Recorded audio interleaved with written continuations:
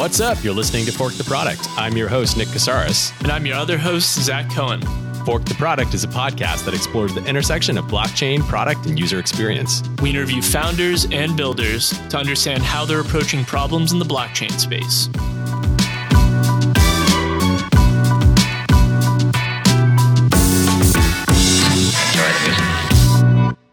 This show is brought to you in part by Polyant Labs. Nick, can you talk for a second about Polyant? Sure. Polyant is a blockchain-focused early-stage startup incubator. We're headquartered in Phoenix, Arizona. And I say we're because in my other life, I'm the director of product for Polyant.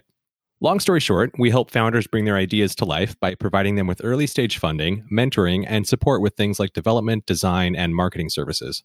If you're an entrepreneur or developer and you have a vision that you'd like to discuss with Polyant, visit our website at polyant.io. That's POLYIENT.io for more information. Great. Thanks for your support, Polyant. Now on to today's show. We apologize if the audio quality of this episode is a little bit different than what you've come to expect.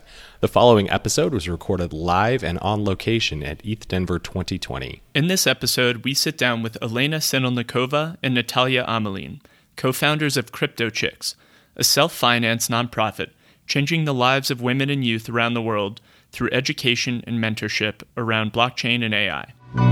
Welcome back to Fork the Product, everyone. We're live here at ETH Denver 2020, and we are here with CryptoChicks founders Elena Sinelnikova and Natalia Amelin. Thank you both for being here on the show today.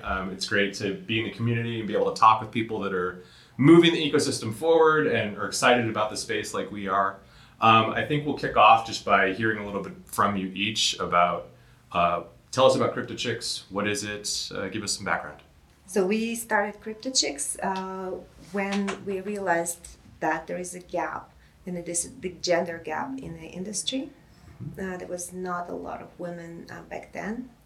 And we started a little meetup group with a mind to teach girls to get them into blockchain technology. And this group happened to grow globally. We started doing hackathons globally. And then we opened the CryptoChicks Hatchery, which is the incubator for ideas, hackathon ideas that's born in a hackathon that we grow into businesses. Awesome. And did you was the start in Toronto? We started in Toronto, yes. Okay, awesome. Yeah, and then how do you two know each other? Well, we know each other for a very long time. We met, we cannot say number of years, but very many years ago. And, at the university. Yeah, we studied together at university and we studied computer science, and we kind of managed to stay connected through life and ended up even immigrating together. Okay. Magically. Yeah. Yeah. So you both have backgrounds in engineering? Computer science, yes. Okay. So I guess what was the inspiration to start CryptoChicks? Were you working in the industry and saw this need, or were you approaching it from other industries? I was working in a general, I was a Microsoft developer. Okay. So I was working in the tech industry. And Natalia's son invented some blockchain thing that we had no idea about.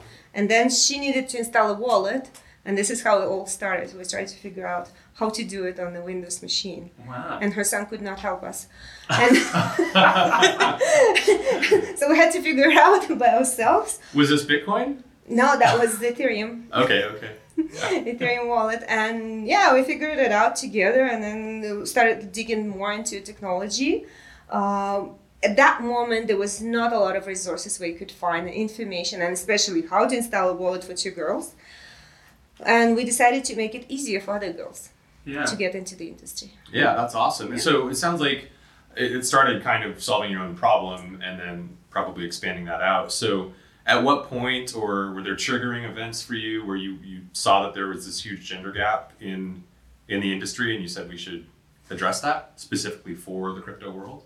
Yeah, I think, the issue is really glaring. You don't need to be, pointed at it, right? I think I remember we went to some blockchain meeting. We walked into the room and there was just two of us. Yeah. And that's pretty much was kind of a telling sign that unless we want to end up in the same situation as technology in general, as an industry, we want to get it right from an onset and help the blockchain community to become more diverse so that it could benefit from, diversity, inclusion, and all this from the get-go, as opposed to trying to play catch-up game, 20 years later. Yes. Yeah. Absolutely. Get ahead of the problem. Yeah. And I'm curious, what was the exact topic of the first meetup before you even formed Crypto Chicks? It was an introduction to blockchain. Okay. Oh, Yeah, nice. it was introduction to blockchain and cryptocurrencies, and we named the group "Blockchain and Cryptocurrencies for Ladies." Awesome. What was your initial turnout like? 50 people. Oh, wow. That's Yeah. fantastic. Yeah. It was ladies, with canes and the walkers. Some of them.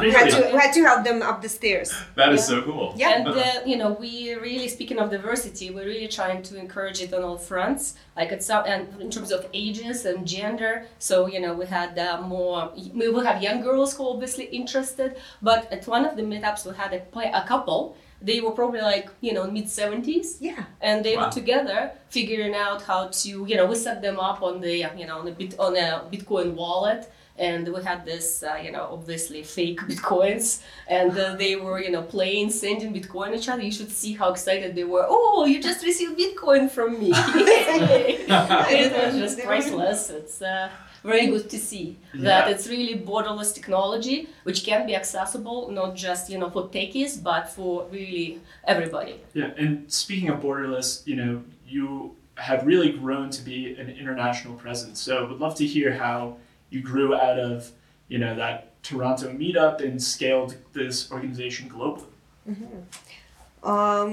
Because we had a desire to do it. So we had a plan that was a part of the plan. Some people told us that we need to focus on some, Toronto area and something like that. But we saw it's something, if the industry at this point right now, at this level, so we need to actually approach it from different angles, and the global angle was the way to go for us. And besides, we started going to the conferences, telling about our hackathons that we do. People reach out to us from all over the world. They send us an emails and they say, we would like to open it up, we would like to open a Crypto Chicks chapter. Right now, I'm receiving about 10 emails a day, something like that. Still, from the people from all over the world, when they hear it and they want to open it up. Not everybody does, because it's a lot of work, but we managed to use this enthusiast on the ground to open up the chapters because they wanted to. Yeah, that's fantastic. I'd like to hear a little bit more about what's involved in opening a chapter, and what were your first steps in starting to grow the organization?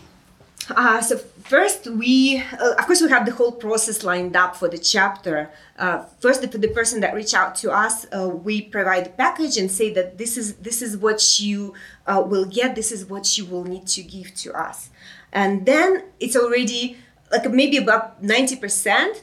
There's ooh, us is too hard. Sure. And That's a good filter function. Right? They don't even email us back, and then they say if you agree with this package, then you can set up a meeting with us. So some of them set up a meeting with us, and then we will see how it goes further. See, of course, we sign a legal agreement, and then we see how we can work together. We guide them through the steps, because all start from the event and also building up the community. We provide them with a meetup group. Per se, because they don't have funds, we were able to raise some funds, so we provide them with a meetup group. Sure. They grow their meetup group. Then we do the event. We provide education, some guidance for the event, and this is how it starts. And then they maintain this community and do the events. Right. Very cool. For us, it's very important to have somebody on the ground because, first of all, we're obviously interested in growing the following on the ground, and we feel like people who are local have much better shot at building this connection and creating this ripple effect. But also it's, we are going to the countries and we are not necessarily familiar with culture and cultural norms. Sure. So for instance, when we did a hackathon in Pakistan, local women were able to advise us to say, if we just do it for women, it's not going to be received well. Because not impactful. And not as impactful. Mm-hmm. And so we said, okay, we're open to, everything to help the people on the ground to move the technology and develop themselves. So we had the hackathon, which was, what we said is that it's okay to have a man as long as he brings a woman with him. Yeah. Okay. So it was truly 50-50 split. of the people who participated, and we were very successful. In fact, this year they want to do 2 events already, right? So they so much developed, and they willing, like for example here in North America, we find that people very reluctant to pay for the education. Over there in Pakistan, we have no problem charging them like a little bit of money for the education. Yeah, so interesting. Yes. Yeah, and they really value it, and they're really active members. So, for instance, like we're running the exploration track here, and we already have teams from Pakistan registered remotely to participate. Yeah, Wow, that's fantastic. and they were the first one to register. Yeah. Yes. I want to talk about the person that you're looking for when you are opening a new chapter. Yes. Tell us more about the enthusiast or the person who's spreading the word. What are you looking for in terms of their background or their qualities, or what makes a good sort of evangelist for the program?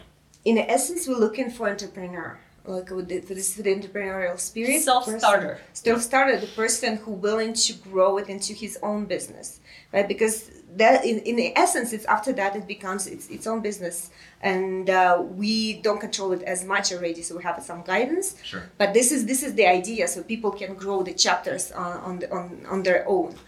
This is we're looking for the enthusiastic person. So that's, and of course, this person needs to have ability to go and like talk to people, to organize the event, to find the venue, so to go pitch it to sponsors, so entrepreneurial. Yeah. Yes. Somebody who is good and in making connections, and maybe already have connections within industry, outside the industry. Because in order for the chapter to be successful, we're also looking for local organizations to get involved and support, because we feel this way we can make it much more impactful. So they need to be able to talk to potential sponsors, Sure. to engage, the community, business community there. And is it for-profit or non-profit?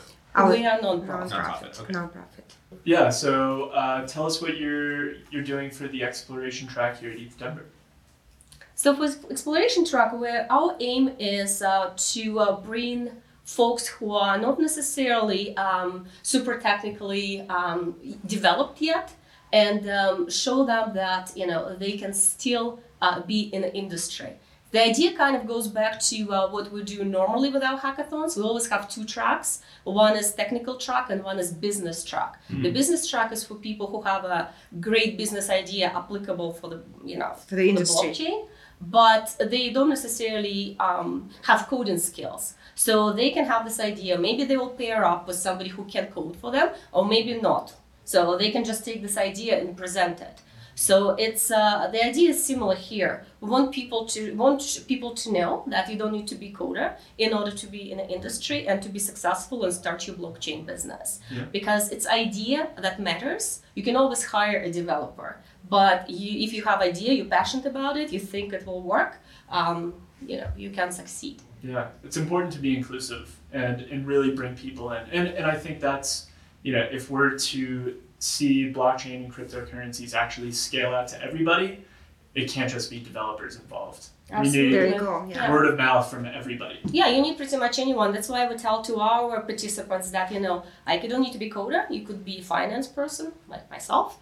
You could be designer, you can be a lawyer, everything, right? Yeah, Because, like one of the things we've seen in blockchain industry, in particular in the earlier stages, that the companies will develop some application, but then it has very poor user experience, right? And the reason why is And then the because business model, non-existent business model. Right. Yes. Yes, Right. the application not going to go anywhere. Non-existent is Yeah. the word. Yeah. Yeah, and the reason for that is because they didn't engage the right professionals. Like the people are, studying things for a reason, right? We have specialists. So these specialists, if we bring them into industry, then we can help blockchain projects to become more, exciting, more profitable, and really help them to take off.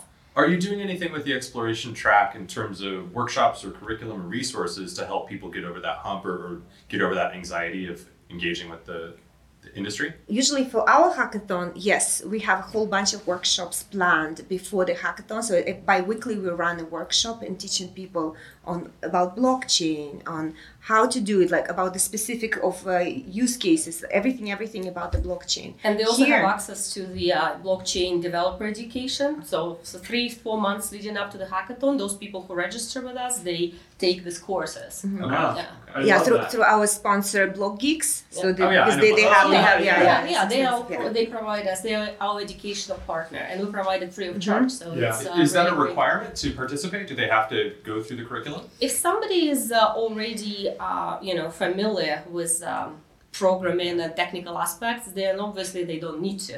It's Sure. not it's not a Okay. requirement. It's not a It's Yeah, not a requirement. but if somebody wants to get in to industry, wants to kind of get familiar and play around with it, then it's beneficial for them.